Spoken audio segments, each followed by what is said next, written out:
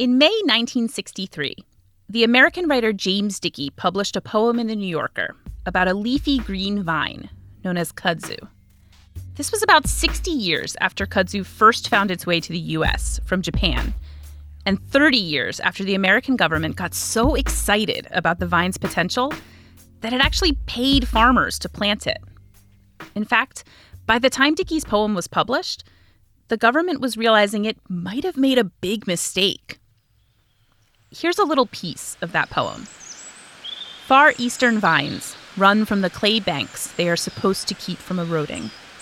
Up telephone poles which rear half out of leafage, as though they would shriek, like things smothered by their own green, mindless, unkillable ghosts. 9 years after this poem, the U.S. will officially declare kudzu a weed.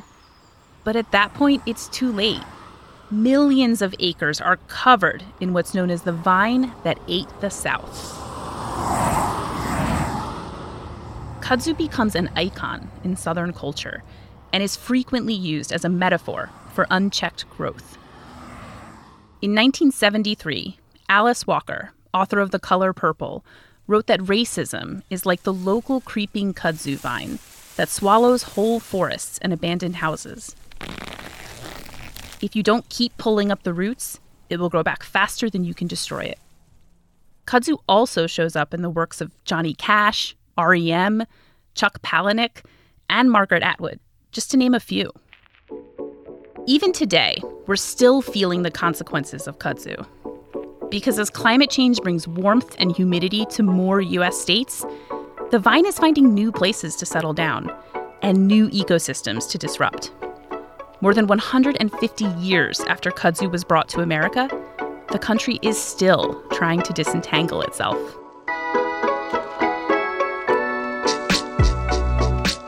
This is The Quartz Obsession, a podcast that explores the fascinating backstories behind everyday ideas and what they tell us about the global economy. I'm your host, Kira Bindram. Today, kudzu, and what happens when you invite an invasive species home.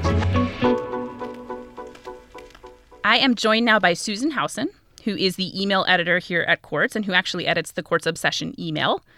Susan is based in Virginia. How is Richmond today, Susan? It's very pleasant, very temperate. When did you first learn about this vine called kudzu? How do people around your area kind of talk about it? Well, I was trying to remember, a first memory, and it just sort of felt like it's always been there. The only way I can remember seeing it as a child is from the window of a car. I think as kids do, you just sort of accept it as part of the landscape.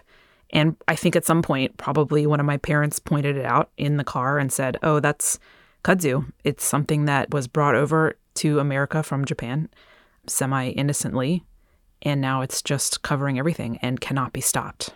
If I asked the average person in Richmond to describe kudzu to me or just said the word kudzu to them, what is the reaction? What is the sentiment about this vine there? They sort of chuckle and they say, oh, yes, I know all about kudzu, because we see it everywhere, especially when you get out of the city. It's just crawling all over everything. It appears to be this blanket of leaves, and especially the farther south you get. If you go on a trip down 95 or 85 down into the Carolinas and, even farther down, it's massive, a massive presence everywhere. Now, I cannot overstate how little of a plant person I am. The only plants in my apartment are plastic, and I have never kept a plant alive in my entire life. So with that preface, let's go over some of the real basics about kudzu. Describe it to me. What does it look like, and what is it known for? Well, if you want to get into a plant that is difficult to kill, this would be your plant. It's kind of a beautiful green leaf. It has these little purple flowers that you don't often see because the flowers lie under the leaves. And it's just this pleasant ground cover / everything cover. It also apparently, though I have never really gotten close enough to smell it, I can't think of a time, but it also apparently has this nice grape-like smell. What is it used for? Well, it was originally used as a food source in Japan and as a source for fibers for textiles. Now it is used for mostly complaining about, as far as I can tell, but it can be used, and people do use it, as a edible green. Its leaves are said to be faintly spinach-like. The blossoms themselves can be used to flavor syrups and jellies. And then you can also grind the roots, just like the ancient way, into a starchy substance. So let's talk a little bit about kudzu's journey into the U.S. And if I understand this right, it's kind of like a 3-act play, right? Like we meet kudzu in Act 1, we fall in love in Act 2, and then we have a major falling out in Act 3. Right. It's like any relationship. Yes, it's a true trajectory, a marriage story, but about kudzu. Okay, so tell me about the first act. When does kudzu show up in the U.S.?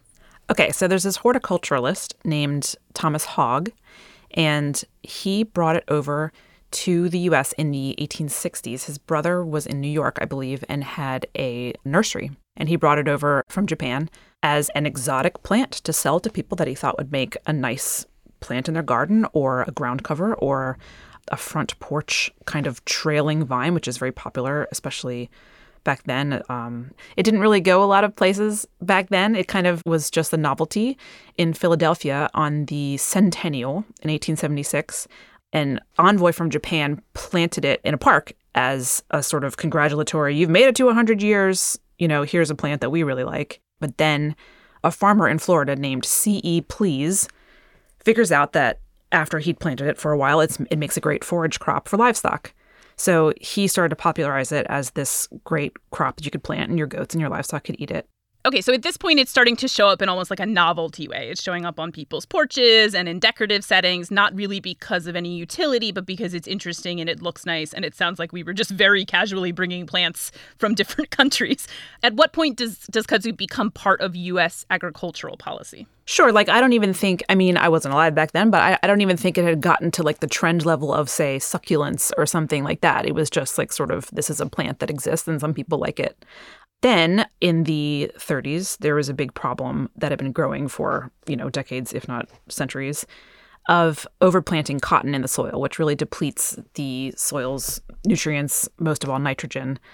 And the U.S. government identified kudzu as a plant that you could sort of sow and establish in your fields that would help keep the ground together with all of its root system and also put nitrogen back into the soil.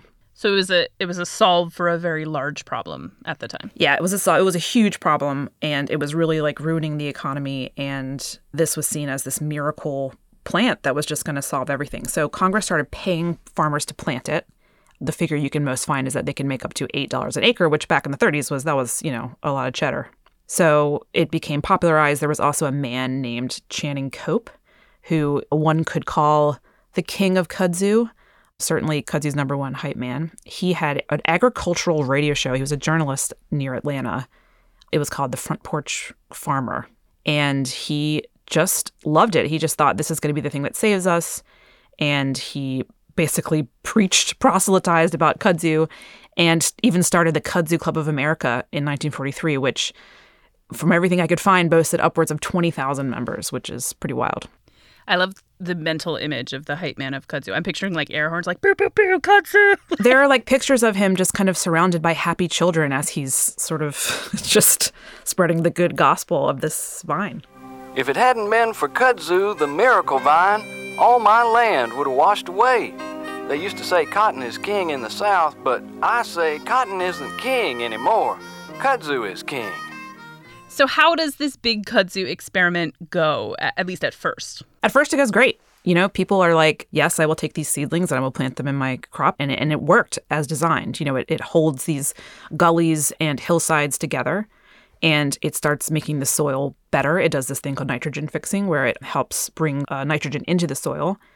And it's also very pretty. So people are very happy with it at first. Eventually, they start to notice that it is starting to cover everything. This vine can scale like nobody's business. It's like a startup. It's covering all this farmland, and there's a lot of concern that it's taking over the actual crops that people want to grow. There's also not a lot of money to be made from it. So Congress is not really seeing a lot of good on their investment. Yes, it's fixing some soil and it's helping keep the landscape together, but it's not really turning into the profit that they thought. So the government stops paying farmers to plant it in 1945. By 1953, it's covered actual things we need, like railroad tracks, telephone poles, utility poles. And it's not really clear from looking at it whether it was actually covering these things and doing a lot of damage. There was a lot of concern that it was going to gum up railroad tracks and cause trains to derail. I don't think the great kudzu train derailment ever happened, but there's a lot of concern about that. So the U.S. took it off its recommended ground cover list. And then by 1972, it's gotten so out of hand that they declare it to be a common weed. By 1992, it's covering 7 million acres by some estimates. So it's kind of like a monkey's paw thing, where you wish for a solution to soil erosion, you get a solution to soil erosion that's very effective at doing that, but then you get all of these unintended things that you did not wish for. Yeah. So is this the point at which kudzu starts being considered what we call an invasive species? And also, what is that? Like, what is the definition of an invasive species? Okay, so an invasive species has to be a non-native species. And the way they define it is, in the U.S., is something that was not here before Europeans also started taking root, their own invasive species, one could say. And most of the definition of invasive species is about the scalability of it. So it's very fast, it's very hardy, it can establish itself wherever and spread to the point of disrupting whole ecosystems. Many things you can find about kudzu call it the poster child of invasive species. So it's the one true metaphor, the cautionary tale of what happens when you bring a non-native species to a place where it has no native predators and the conditions are great for it to just take root and go nuts. I guess because it's also like so visible. You know, there's such like a tangible spread of it that makes it such a good poster child. Right. And a lot of people say, too, that like the only reason it is the poster child is not necessarily because it's doing more damage or covering more ground than a lot of other invasive species. It's that it loves light and it's pretty easily tamed by animals. And the places where there's a lot of light and not a lot of animals are by the sides of highways. So we just see it a lot. It sounds like this is also the point at which kudzu is basically developing its reputation for today, which is as an invasive species. How would you say, like I gave some examples at the top of where it starts to appear in literature and in poetry. How would you say kudzu fits into like the culture of the South? Yeah, so I'm sure like farmers who are battling this would disagree with me, but it kind of fits into this weird spot of it's an invasive species, but it's our invasive species. Like, if you can't beat them, join them. There's a weird pride about it. I think at the very least, like an acceptance that it's part of the landscape. Like, there are cafes and periodicals named after it in the same way that, like, you know, a Southern-themed restaurant would be named Magnolia or something else. It's become this symbol that helps set a scene, just like cicadas or peaches or magnolias or whatnot. So it's just become this sort of vague threat that we've embraced as this weird symbol. I'm trying to think of like the New York equivalent of something that's like a menace, but that we take pride rats. in. We don't like them. I was going to say pigeons. Mm-hmm. Yes, pigeons. It's like it's kind of like a symbol of the city, but we're not thrilled with them. We don't trust them. Yeah, you understand that they're not your favorite things, but they're just always going to be there. After the break, what we can learn from the kudzu mistake.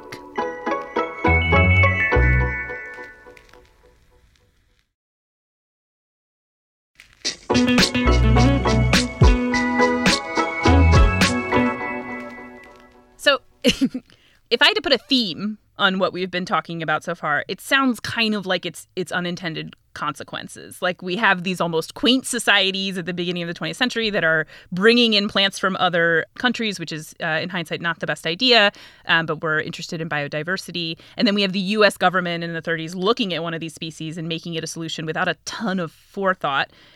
Would you say, on balance, that kudzu has been good or bad for U.S. ecosystems and the economy? Well, it was good for a while, and it did what it was supposed to do. There's some murkiness around whether it's actually causing problems for farmers and the extent of that problem. But the real concern now is that it's actually a plant that's pretty bad for the environment as far as carbon emissions goes. And you think of plants as being carbon sinks, but this one actually, because of the very ways in which it grows so fast, it's putting a lot of roots down into the soil. It is helping put nitrogen into the soil, but it also disturbs the soil a bunch, and a lot of carbon is contained within soil. So because it spreads so fast, it emits a ton of carbon or causes soil to emit a ton of carbon. So it's throwing a bunch of carbon into the atmosphere, which is not great. So in the interest of addressing soil erosion, we chose a plant that actually does the opposite of what most plants do when it comes to air pollution. Correct. It stops soil erosion, but it is destroying the atmosphere as we know it. And then if we spin that forward, now we're in a place where climate change is changing the temperature parameters of different environments. And so because this plant thrives in warm, humid climates, there are all these new states in the U.S. that are suddenly becoming, at least for part of the year, warm, humid climates that kudzu is now like, I could do well over there. Yeah, it's a whole vicious cycle. It creates the warm, humid climates by throwing more carbon into the atmosphere and also loves the warm, humid climates. So, it's hard to look at this plant that, like I said, looks very pretty. It's hard not to think of it as this kind of bad actor who is coming in and doing what it wants for its own benefit. But that's also what plants do, if they can. What do you ultimately take away from this? Because this wasn't just people putting non-native plants on their front porch or one person or one individual action bringing this species into the U.S. This was government policy effectively gone wrong. What do you think are the lessons here? Well, it's similar to the lessons around geoengineering, which if you're not familiar with that are huge projects and initiatives that are trying to counteract very big environmental problems, like putting sun shields in space or making huge machines that pull carbon out of the atmosphere, which at first blush are good, helpful things to do. But critics will say, and this is why there's controversy over them, is that they don't actually root out the causes that have made these sun shields necessary. For instance, are we doing this just so that we can use more fossil fuels? Is this just a Band-Aid? The other reason it's controversial is that they cause more problems sometimes, exactly like we've seen with kudzu. So in that sense, just like geoengineering projects, there's this sense of future thinking to a point, but not future thinking enough. And so my takeaway personally from doing all this research is that you can view it as a cautionary tale. And you can think, we really need to make sure that we need to think through how this is going to work for not just the next generation, but all the generations after that and how it's going to affect our ecosystem. But it also brings to mind this feeling of humans can actually make change. We don't have to look at, these terrifying reports about climate change and think, well, that's it, and kind of throw up our hands and say, well, it's all happening anyway, so I might as well crank my air conditioner up full blast and run it a year long. There are things that we can do. We have been able to stop the spread of kudzu to a certain extent. It does work. We can think about how to make things better given the problems that we have without wasting a lot of time blaming past generations for their mistakes. People are going to make mistakes. This was a mistake in a lot of ways, but it is deal-withable. Yeah, I think to me it makes me think about how much we love novel solutions versus systemic ones, which is kind of what you're saying. And then singular solutions. This is really something I feel like we've learned in the course of the pandemic. But for kudzu, I think about that time period, the U.S. is starting to lose interest in kudzu around the same time as U.S. farmers are getting interested in nitrogen fertilizer, which accomplishes a lot of things that couldn't be accomplished before. But we know now, in hindsight, is not the best thing for the environment either. And it's the lesson still wasn't crop rotation or the things that you should do to just make your soil better. It was what is the quick fix? And that's the part of human nature that makes me kind of nervous. Not that we can't develop solutions, but that we tend to be myopic. It took the U.S. 40 years to reverse its position on kudzu, and that is a mistake. But we might not always have the time to be oops, never mind, or the stakes might be much higher next time. So there is something between fatalism, which I agree is not useful, but also moving too fast in the interest of having a quick fix or a singular fix. So that same myopic view is important to think about with the problems itself too. Everybody knew that cotton was bad for the soil and that you had to rotate crops to keep things going well, but there was, all this demand and all this population growth and this insatiable need for more and more. And we can see this now with the supply chain crisis, right? There have been cracks in it for a long time. And there's just this pressure to produce and produce and produce. So by the time, the 30s happened, the Dust Bowl happened, it was too far gone to really revive with anything that wasn't this huge kudzu blanket solution.